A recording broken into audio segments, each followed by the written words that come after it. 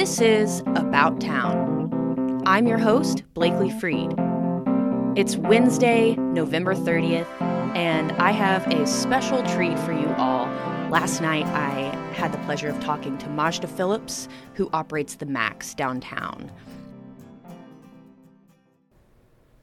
Some of us who have been around Tulsa for a while know Majda because she is the lifeblood of the Max.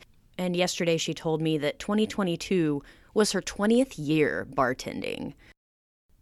Over the pandemic, she really solidified her DJ chops, and that is to the credit of some of her mentors here, local Tulsa DJs, and I'll let you hear a little bit more about that from her.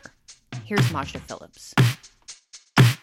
You know, DJ, they're not just out there playing music, they're saying the vibe.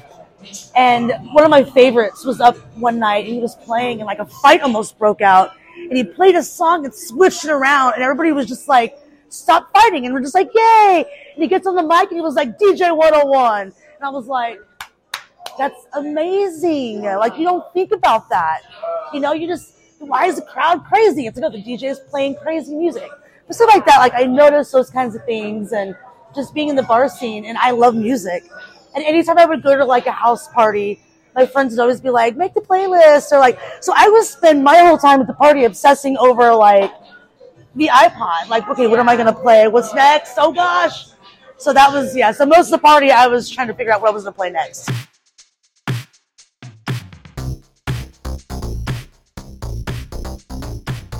This is actually a very early preview for a story coming in January, and that story will detail Majda's journey from behind the bar to behind the ones and twos.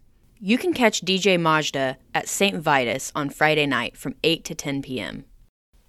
Another thing this week, on Thursday, all of our December content will go live, including the Countdown to Christmas, in which we put together 25 different things that you can do to celebrate the holiday season. Linked in the show notes are some archive articles, including my pinball story from the Max. And I just encourage everybody to go out and have a good time.